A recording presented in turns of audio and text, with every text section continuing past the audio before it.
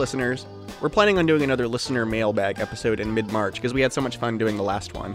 So if you've had any burning questions about the show, like the number of individual pieces of Jethro Tull merchandise Phil owns, for example, and the answer is a lot, either send them to us at discordpod@gmail.com or reply to us at discordpod on Twitter by end of day, Saturday, March 14th. We love hearing from listeners, so please don't be shy. On with the show. This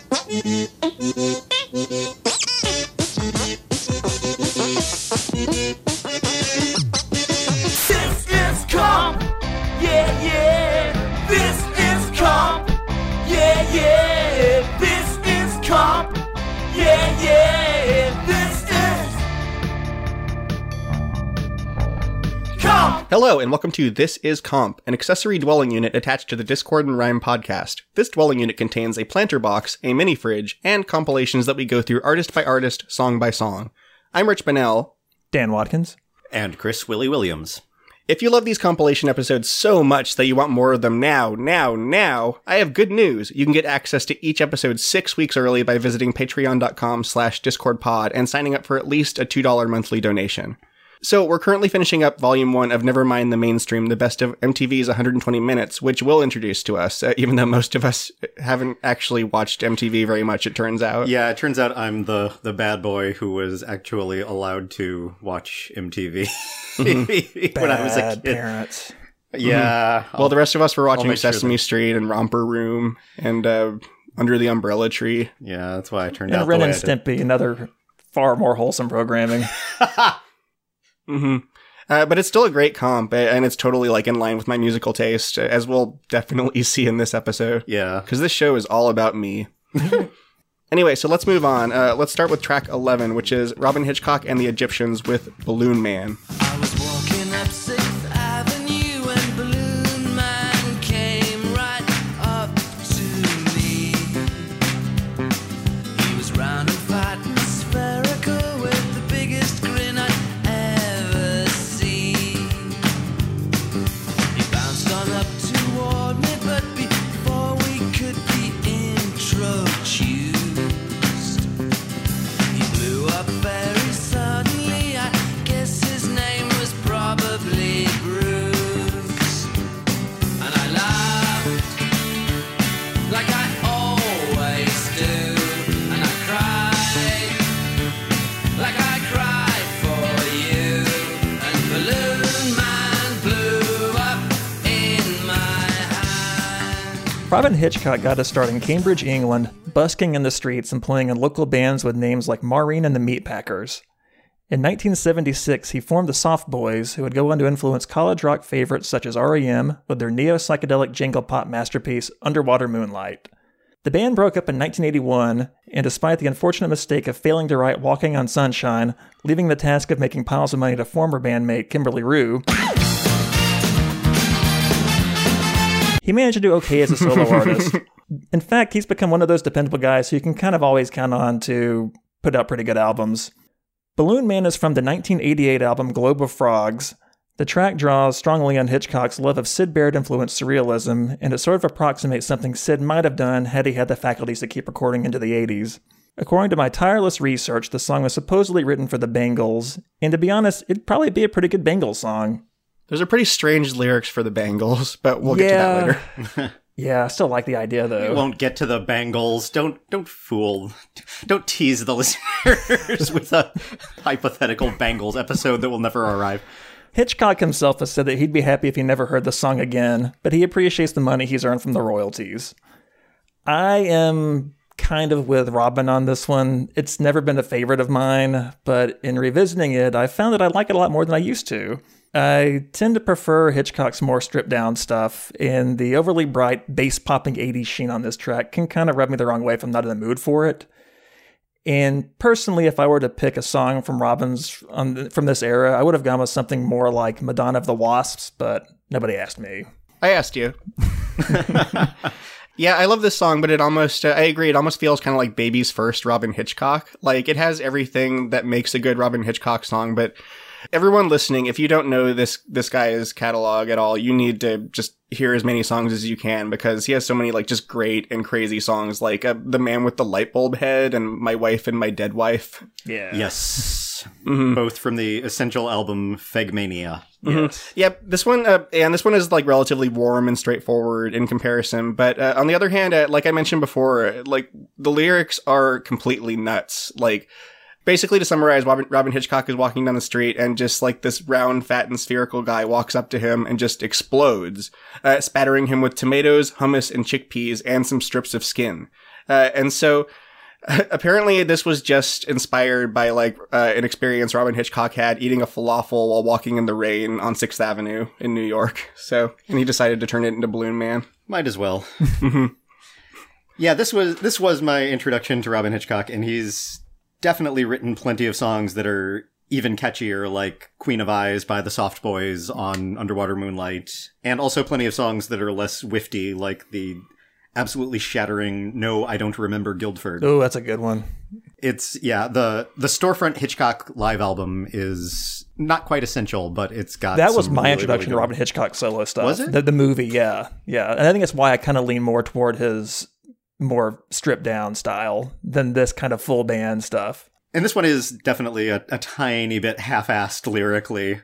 Lines like, I guess his name was probably Bruce, and the non sequitur, I wish I could ride a horse, are barely a step up from just singing rhyme TBD. But I still like this as an introduction to the guy, because it's nevertheless perfectly tuneful, appealingly offbeat, and it stands up to nearly infinite re-listens. Well, and I were talking about this earlier. Like his name was probably Bruce thing reminds me of Weird Al's "I Want a New Duck," his parody of "I Want a New Drug," because he says he thinks he's going to name the duck Bruce. Yeah, and that predated this song by 3 or 4 years, so it's kind of nice to think that Robin Hitchcock was influenced by Weird Al, and it also wouldn't be out of character. Master satirists Weird Al and Robin Hitchcock.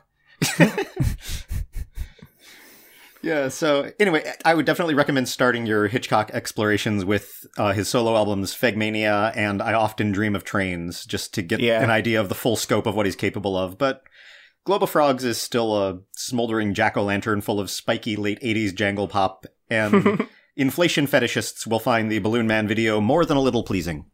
Yeah, the video was fun. Yeah, and Robin Hitchcock is among the artists I've seen in concert the most. I think 4 times now, most recently just a few months ago. And when you see a Robin Hitchcock show, you're signing up for some of the best solo stage banter in existence. He is so funny. And like, well, one of my favorites is like he mentioned that he loves humor, but he hates jokes. And once he saw a joke just flying across the table at dinner, so he slammed his staff of silicon onto the table and parted it like the Red Sea. And then they had pudding. Yeah, and the most recent time I saw him, he mentioned that, like, you know, doorways used to be bigger because people used to be taller back in the 70s, and, like, Neil Young towered 25, 30 feet tall. It's just stuff like that. He's hilarious. And he just, as far as I can tell, he's completely sober the entire time. It's just, like, stuff that comes out. Yeah, he's got a very interesting stream of consciousness. I saw him at one of the scuzziest bars in town years ago, and he walked past me to the bar and got a cup of tea. So he's a very temperate, charming man on stage. He's very British. He's also very into his cat right now. Yes. Who is on the cover of his most recent self-titled album. Yeah. It's a good album, too. Yeah, it is good. Yeah. You have options if you're getting into Robin Hitchcock.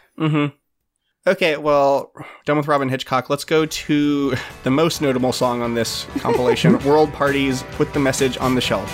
In the box. It's in the box. Excuse me. That's how notable it is. Am I thinking of Put the Book Back on the Shelf by Belle and Sebastian? I think I am. I believe so. Yeah, that's a better song than this. Sorry, World Party. And if you listen now, you might hear a new sound coming in as an old one disappears. See the world in just one grain of sand.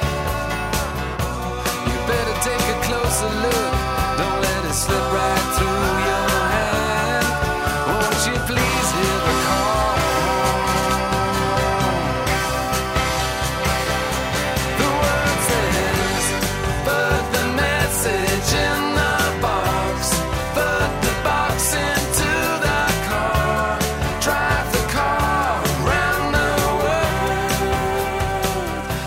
World Party was formed in London in 1986 by multi-instrumentalist Carl Wallinger after leaving the British-Irish folk band The Waterboys. I know nothing of the British-Irish folk band The Waterboys. Either of you? They have the song The Whole of the Moon, which Mandy Moore did a cover of. Oh, that's a good pedigree. Yeah. Wallinger recorded the debut album Private Revolution at his home, playing most of the instruments himself with additional contributions from his former bandmates and fellow comp mate Sinead O'Connor. This album yielded the minor international hit Ship of Fools, which I actually quite like. Put the Message in the Box was the second single from World Party's 1990 sophomore album Goodbye Jumbo, which reached number 73 on the US Billboard 200 and received a Grammy nomination for Best Alternative Album. Really? Yeah. Despite this momentum, the band never quite broke through to a larger audience, and Wallinger went on to suffer a brain aneurysm in 2001. Fortunately, Robbie Williams scored a hit with his cover of the World Party song She's the One, which helped Wallinger pay the bills as he spent the next 5 years recovering. He was able to resume touring in 2006, though. And I kind of like this song. It's not my favorite World Party song by a long shot, but it's a decent piece of kind of Beatles-esque pop that I can imagine might have been refreshing to hear on the radio in 1990. Yeah. Shrug is about right. Yeah, this band's name kind of is kind of false advertising. Like, well, I don't know. I feel like I'm going to get like a D-Light album or something based on the name and the ridiculous album covers, but instead it's like kind of country rock eels or something. These are bad album covers. Yeah, this is fine though. I don't want to just snark all over the band. It's just kind of like in the company of a lot of my favorite songs of all time, so it's kind of tough to compare. So it's a sequencing thing, really. Yeah, I actually, as someone who spends a ludicrous amount of time making mixes and playlists, I thought that this compilation would have been even more solid if this song had been replaced by the Lightning Seeds 1989 hit Pure. Ooh, good song. Yeah, I think it would have felt better that way. But as for the song under discussion, yeah, Wallinger, he seems well-meaning, if a little preachy. Yeah. And his sound is about as distinctive as a restaurant named Eatery. But I would still much rather be bored by his unimposing, vaguely Beatlesy and Dylan-y college rock than by, say, Uncle Cracker or someone more current. Well, that's hardly a compliment. From me, it is. That's, yeah, I don't have much. They do have better songs than this, though. I will say that. This is not They were on Saturday Night Live. Really? Yeah. Huh. I haven't seen it, but apparently they were much more popular than our collective memory has retained. It was season 16, episode 5 of SNL, hosted by Jimmy Smits. I always like looking up who the host was. What year would that have been? 1990. Okay. Huh. Mm-hmm. I've got some research to The famous Jimmy Smits episode. Mm-hmm. Yeah. Well, I'm done with World Party for good, so yeah, you guys can go on. Is the World Party over? I think it has been for quite some time. Then let's get to one of my least favorite songs by my favorite band. Ooh. This is XTC's Dear God. Dear God, hope you got the letter and I pray you can make it better down here. I don't mean a big reduction in the price of beer, but all the people that you made in your image, see them starving on their feet, 'cause they don't get enough to eat from God. Can't believe in you. Dear God, sorry to disturb you, but I feel that I should be loud and clear. We all need a big reduction in amount of tears. All the people that you made in your image sit on fighting in the street, 'cause they can't make opinions meet about God. I can't believe it. Dear God.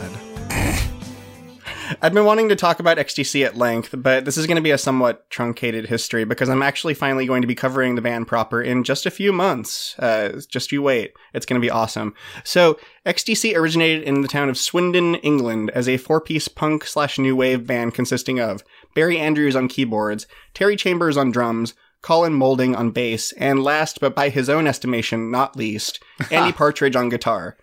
So Andrews left and eventually joined the band Shriekback, who I haven't heard, but their albums are all over the miscellaneous S section of used vinyl bins. And they swapped in lead guitarist Dave Gregory, whose incredibly nimble playing helped the band score a series of UK hits, such as Making Plans for Nigel, Sergeant Rock is Going to Help Me, and Senses Working Overtime. All of which are essential listening if you have not heard them. Yes. Yeah. Sergeant Rock is Going to Help Me is pretty dumb. I'm surprised that it was... It's dumb, but it's fun. Yeah. I'm surprised that it was a hit. Yeah, anyway. Unfortunately for the band's momentum, Andy Partridge suffers from extreme stage fright, and the only way he could perform on stage was to numb it with Valium, which he was prescribed for hyperactivity when he was 13.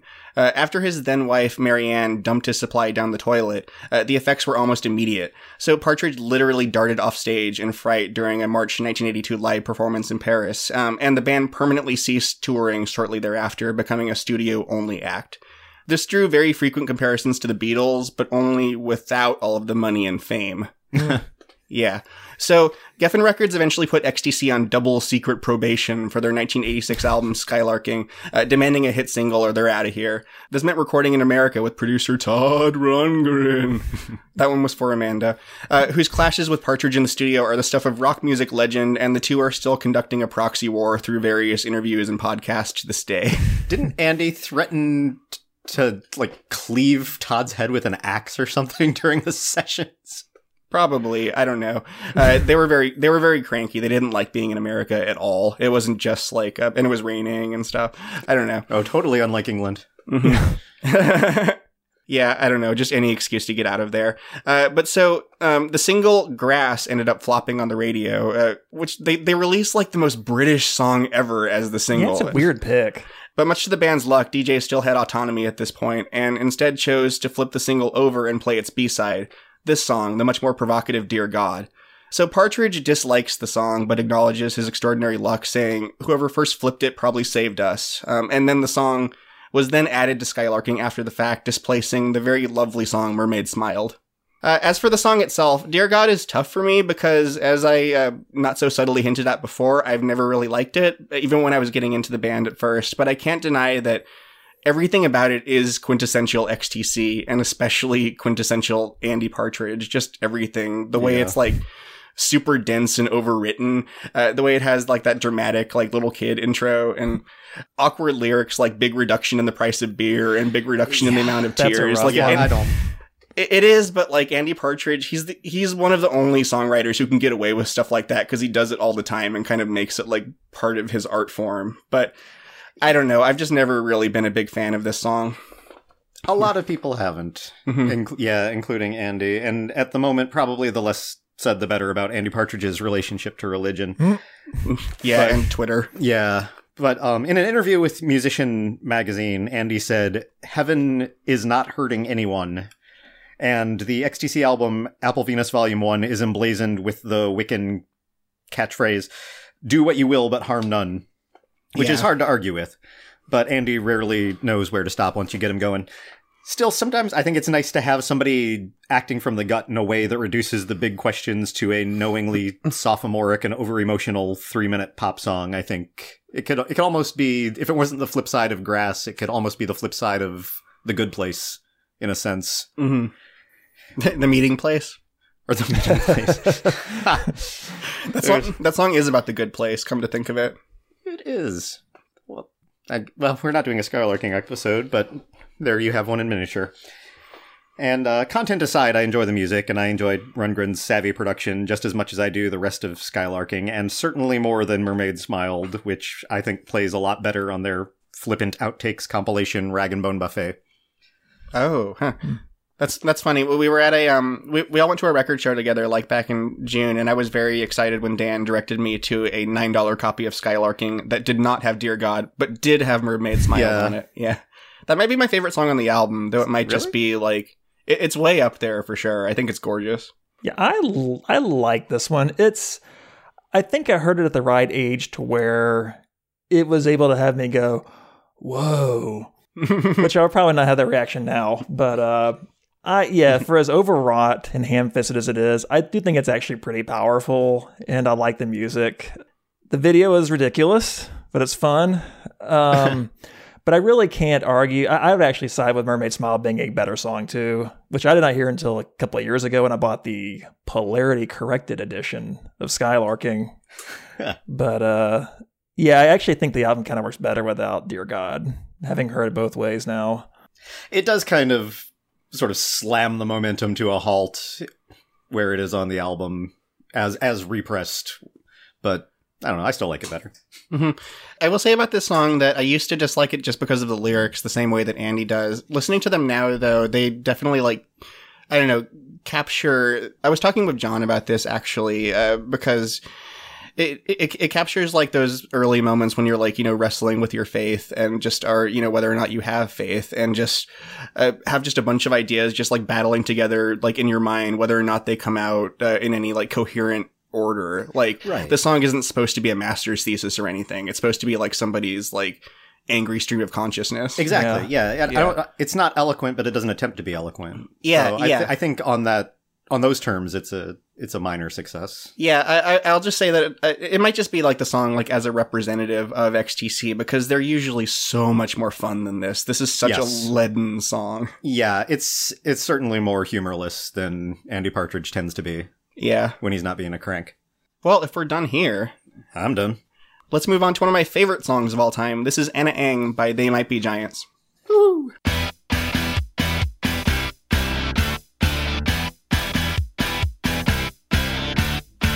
Make a hole with a gun perpendicular to the name of this town in a desktop globe. Exit wound in a foreign nation, showing the home of the one this was written for. My apartment looks upside down from there. Water spirals the wrong way out the sink, and her voice is a backwards record. It's like a whirlpool and it never ends.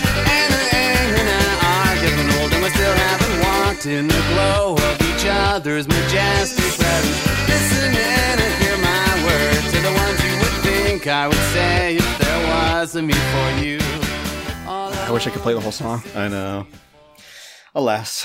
Former high school friends and giant overclocked brains John Flansburgh and John Linnell formed They Might Be Giants in the early 80s after finding themselves coincidentally moving into the same Brooklyn apartment building.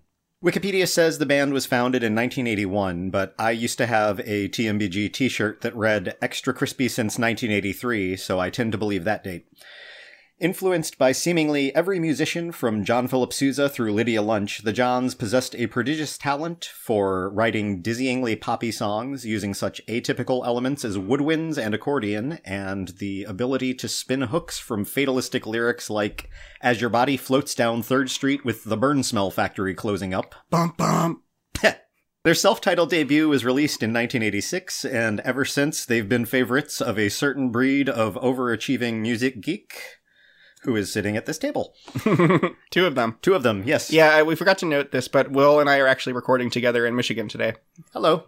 Hi. From Michigan. Anna Ng was on their second album, the 1988 masterwork Lincoln. The song reached number 11 on the US Modern Rock chart, and its wonderfully odd video was helmed by Adam Bernstein, best known as the director of It's Pat the Movie, along with less prestigious projects like Breaking Bad and Oz. Oh, right. That is quite a resume. Now I'm going to picture all the camera angles in the video like they're Breaking Bad ones or something. It's close. Mm-hmm. You could kind of see you could draw a pretty straight line, I think, between the video for this and some Breaking Bad. The video for this song is great. It's definitely worth watching. Anyone who hasn't seen it, it's like every early They Might Be Giants video. It's kind of just like the two Johns let loose in an empty space. In this case, it's a fire station in New York and at Ward's Island, best known from that one episode of America's Next Top Model. Anna Ng is the greatest. There are plenty of songs by any number of artists about how we humans surround ourselves with noisy detritus that makes it harder to find moments of real connection with each other. But rather than being a scold about it, Linnell plays it achingly sincerely through a narrator whose loneliness provides a beating heart to go along with the overly referential lyrics, and I say that as a compliment, and Flansburgh's slashing gated guitar. And Rich is so excited to talk about this song that if I don't stop there, he may reach across the desk and smash me in the windpipe with a mag light a la John Travolta in Broken Arrow. Yeah. No, you can talk about Anna Ng all you want, Will, but okay. So there's a moment when I would say I went from music is fun to music is my favorite thing about being alive. And that was when I heard Anna Ng. Well put. Yeah. So when I was 13 years old and first put on the Lincoln album, I just couldn't believe that music could be this good. Like, I mean, just, I don't know. I think this was it. Like, this was like puppy love for me with music. Like, in fact, in my 8th grade language arts class, we were all like assigned to do poetry readings that could be set to music and in fact could just be just parodies of music if we wanted to. And mine was just Anna Ng with John Linnell's lyrics replaced by incredibly off-meter lyrics about how music is amazing. Wow. Yeah. Like, this song was the vessel by which I chose to, like, channel those thoughts to my 8th grade class, who probably made fun of me. You don't still have it, do you? No, it was definitely recorded at the time, but it's probably been, like, long thrown out. The only reason I did it was because my 8th grade language arts teacher was a huge TMBG fan. Oh. Yeah, it was really cool being 13 years old and finding an adult who was into this band. That is really cool. Yeah. Anyway, I love everything about this song. I don't even really know where to start. I guess I would say that, like, having listened to it dozens and not even dozens, hundreds of times over the years, like, I used to just listen to this on loop, like, not even listening to the rest of Lincoln for a long time. Like, the thing I didn't really notice until lately was the auto harp, which goes on throughout the song and is like a really like nice instrumental touch. It's amazingly well composed. Dan, what do you think? I'm actually going to, I guess, be the They Might Be Giants novice and say the song sucks. No, I'm kidding. They're a band I've yet to completely crack, despite seeing them live twice and enjoying them both times. The albums have just never really they haven't quite warmed up to them for whatever reason. But I love this song. Always have. So what is going on with the guitar? Is that, you said it's just it's gated? Because it has that just sharp attack that just sounds great.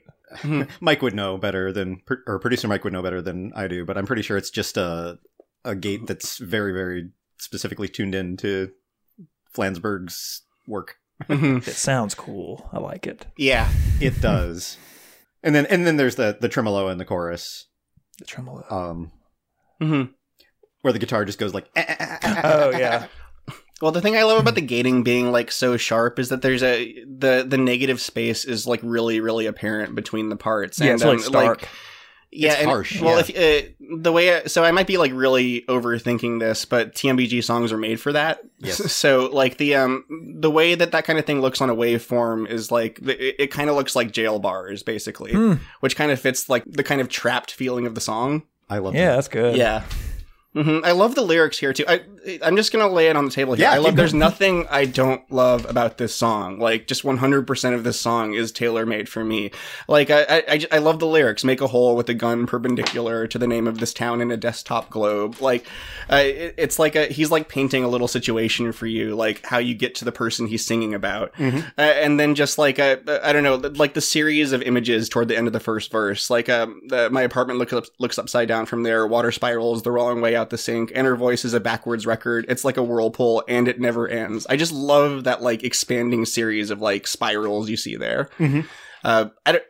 Plus a brainy reference to the Coriolis effect. Yeah, which is perfectly They Might Be Giants. I'm kind of going hoarse here talking about this song. All right, well, we can move on if you'd like. We'll go on to Yeah, let's move on. I mean, I could talk about Anna Ng and TMBG forever. Will and I will undoubtedly keep on like throwing random TMBG references into episodes. That's the Discord and Rhyme guarantee. Oh, one more thing. I will say that if you want the Discord and Rhyme treatment, like given to They Might Be Giants and then some, I highly recommend the podcast Don't Let's Start, a podcast about They Might Be Giants, where these two guys are just going completely above and beyond, going through every single song and excavating like every little thing that can be like possibly known about everything they've ever done. And they're conducting like primary research here. Yeah, there aren't many other bands that I think could withstand such a thing, but They Might Be Giants certainly are. Yeah, so we'll eventually cover them proper on the show, but just know that there are a couple guys out there like doing God's work. Yeah, doing God's work. So, well, let's move on to a band that's very, very special to Will and to me, but especially to Will.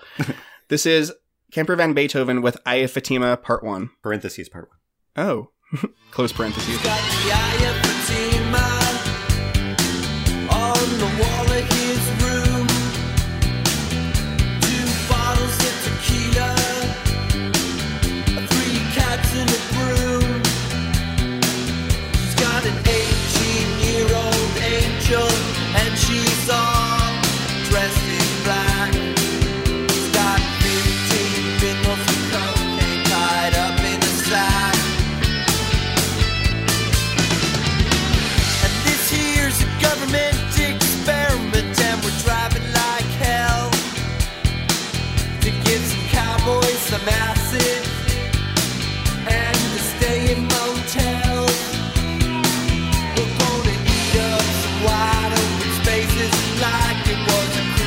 denial. Take the hands off the clock, we're gonna be here a while. So another truly singular band, Camper Van Beethoven, formed or slowly coalesced from the remnants of other bands with names like Box Olafs and the Estonian Gauchos in Southern California in 1983. They insinuated but did not exactly ingratiate themselves into the local punk scene by playing a strange, smart-ass combination of ska, rock, psychedelic music, what they imagined world music to sound like, hoedowns, and any other manifestations of the Terpsichorean muse they felt like taking a swat at. That one was for Phil. This song is the opener from their major label debut, Our Beloved Revolutionary Sweetheart. That album dialed way back on the snarky anti-punk provocations from their earlier work, like college radio mainstay Take the Skinheads Bowling, and instead is an album that's full of halfway mature, wholly confident rock songs that sound like no one but Camper Van Beethoven. Eye of Fatima Part 1 doesn't have the lyrical depth of some of their other songs. David Lowery apparently based it off of a conversation he had with the girlfriend of former CVB drummer Anthony Guess, regarding her and Guess going on a huge drug binge with a bunch of cowboys in Wyoming. The lyric, "Cowboys on acid are like Egyptian cartoons," seems to have been taken nearly verbatim from this discussion. I'm not sure how I came to this conclusion, but when I first heard Eye of Fatima in middle school, I assumed it was about some sort of Branch Davidian-style cult. The lyrics do not support this reading, but I still suspect David Lowery would appreciate that interpretation, unfounded as it may be, because he sings about cults and domestic terrorists a lot. Musically, this is about as straightforward as the band ever got. I won't blame you for wondering what the hell I was talking about earlier when I listed all the different styles they tried on, because it's pretty straightforward. But from Jonathan Siegel's over-delayed violin to the inexplicable use of a talk box on the phrase "drivin' like hell," it still contains plenty of glimmers of what have always made them special. And from this song forward, Camper Van Beethoven have sounded self-assured in addition to self-amused. Yeah, I actually heard this for the first time maybe a year ago when I finally bought Our Beloved Revolutionary Sweetheart. And because I kind of just lived in key lime pie for years, it just being my own like Camper Van, because I love it so much, but I just never really went any further than that. Mm-hmm. And, which is a different Camper Van Beethoven album. Yeah. We should probably make clear. Right, I'm sorry. I didn't live in the dessert key lime pie. That whole album is great. And, again, I guess with this collection, they just sort of pick what they pick as far as what represents these bands. Right. I don't know if I'd pick this song. I like it. And it's funny hearing it without the part 2 that to me is kind of inseparable from the song. Yes. On the album, it comes with part 2 is a cool ska-based instrumental rave-up thing. It's been a while since I've listened to Our Beloved Revolutionary Sweetheart. I remember the song My Path Belated feeling like the most obvious, like, radio-ready song. Yeah, it's pretty soaring, kind of. Yeah, I'm glad that they went with a really weird one, though. Yeah. Mm-hmm. I primarily think of just Camper Van Beethoven through the lens of Will, honestly, like to the point where I reflexively think of the Disclaimer Music Review Archives layout when I think of their albums. Aw. It turns out you didn't just make them up, though. Yeah, I don't really have much specifically to say about Camper Van Beethoven. I just I recommend checking them out further than this, especially their like 2004 comeback. Well, can you even say comeback album? First album in a while, New Roman Times. Sort of, yeah, reunion-ish studio album, even though they had recorded a surreptitious reunion album, which was just a cover, an album-length cover of Tusk by Fleetwood Mac. Yeah. Just to see if they could stand working together again. After a long hiatus. I didn't know that was how that came together. Yep, they claimed that it was just a bunch of demos that they'd found in Mark Linkas's house from Sparkle Horrors. Somehow he'd gotten a hold of them and decided to release them, but actually they had recorded them slightly before its release in 2001 or 2002. And I will say that Santa Cruz is a pretty nice place, I guess. I've been to the Santa Cruz Beach Boardwalk numerous times. They do seem fond of Santa Cruz. Mm-hmm. Go banana slugs. To the exclusion of other spots in California. If you listen to the song Don't You Go to Goleta. Oh yeah, and Baby Don't You Go to La Jolla. Yeah. California places. I will say I was rather thrown by David Lowery's ponytail in the video. I was not expecting that. Okay, well, we will be covering Camper Van Beethoven in more detail eventually. We're sometime this year. Yeah, even. that's the schedule. Yeah, tentatively, unless they turn into a helium like Don Quixote-esque windmill. Well, then we'll hear more about them later. So for now, let's move on to a song that all of us have definitely never heard. This is Modern English's "I Melt With You." No such thing. Moving forwards, using all my breath. Making love to you was never second best. I saw the world crashing all around your face. Never really knowing it was always mesh and lace. I'll stop the world and melt with you. You've seen the difference and it's getting better all the time. There's nothing you and I won't do. I'll stop the world and melt with you. So hey, it's one of the most famous songs of all time. Or at least it's super famous in America, since we've gotten a little bit of pushback for assuming that US radio equals all radio. Fine. Have we? Yeah, a little bit. I remember like way back with the Earth, Wind, and Fire episode, like all the assumptions that everyone had heard September. Turns out that not everyone has heard September. There are other countries. Yeah, there are other countries. I think the War of the Worlds episode made up for that. Yeah, seriously. But anyway, this very British song was very specifically an American hit first, actually. It took off after being featured several times in the 1983 Nick Cage movie Valley Girl, including a montage where it plays out in its entirety. I haven't seen that movie in a while, but I remember it being pretty great. Yeah, it's good. And it has a very famous soundtrack. So this beautiful song comes from a band that started out under the beautiful name The Lepers in 1978 in Colchester, England, consisting of Robbie Gray on guitar and lead vocals, Gary McDowell on guitar, and Richard Brown on drums. They added Mick Conroy on bass and Stephen Walker on keyboards, wisely changed their name to Modern English, and signed to the 4AD label, which Mike talked about a bit in the previous episode because the Cocteau Twins were also on that label.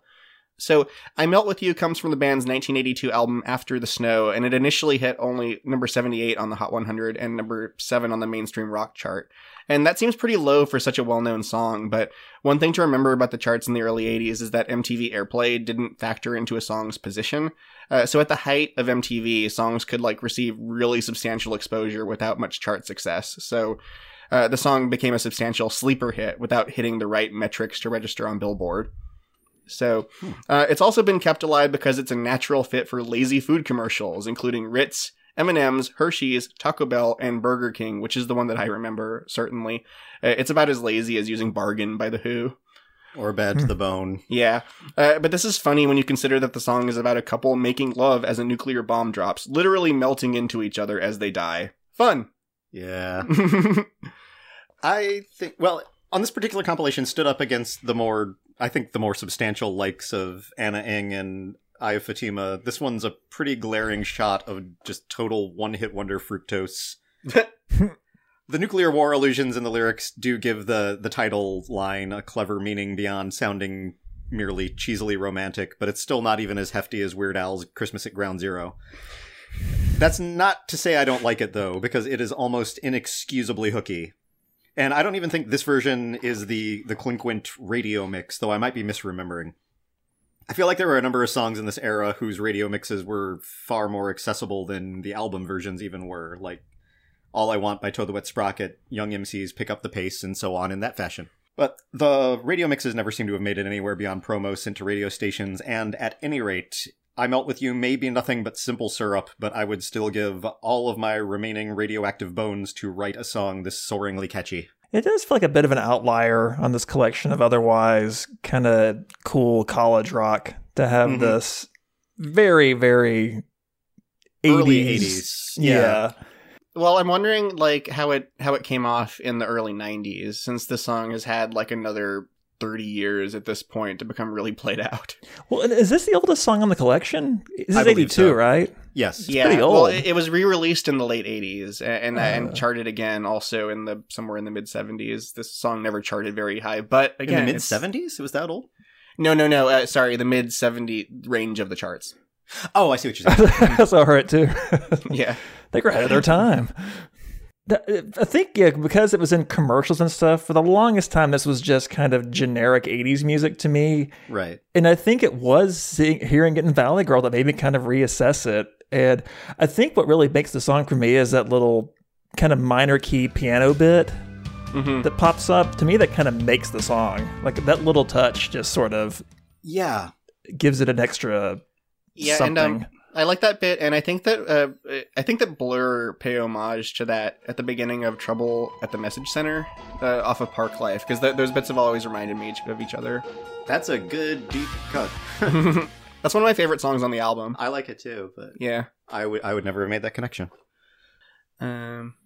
Yeah, there's not much else to say about modern English because they they really never popped up again, to my knowledge. They always popped up in a bumper on some radio station in the Bay Area, and they would always say, "Hi, we're Modern English." So that's the first thing I think of when I hear their name. I'm sure they appreciate the impersonation. Our biggest fans. Yeah. Okay, well, that brings us to the end of Volume 1 of Nevermind the Mainstream. We're planning to cover Volume 2, but to keep things from getting too samey, nuggets, we're gonna switch back to Motown, the complete number ones, where we'll be taking on disc number 2. So if you're hearing this on our main feed, a reminder that if you sign up on Patreon, you'll already be hearing those episodes. Anyway, let's roll credits. What do you call this record with all these songs? This is comp, yeah, yeah. This is comp, yeah, yeah. This is comp, yeah, yeah. This is. Thank you for listening to This Is Comp, part of the Discord and Rhyme podcast. You can follow us on Twitter and Instagram at DiscordPod. Our theme music is based on the song This Is Pop by XTC, originally composed by Andy Partridge. The opening theme... Noted atheist. Dear God. The opening theme is performed by the Hector Collectors, and you can buy their albums at thehectorcollectors.bandcamp.com. The closing theme is performed by Kenneth Crayley, and you can hear his music at Kenneth Crayley, KRAYLIE.bandcamp.com, and his band Casinos at casinos.bandcamp.com. See you for Motown, and be ever wonderful.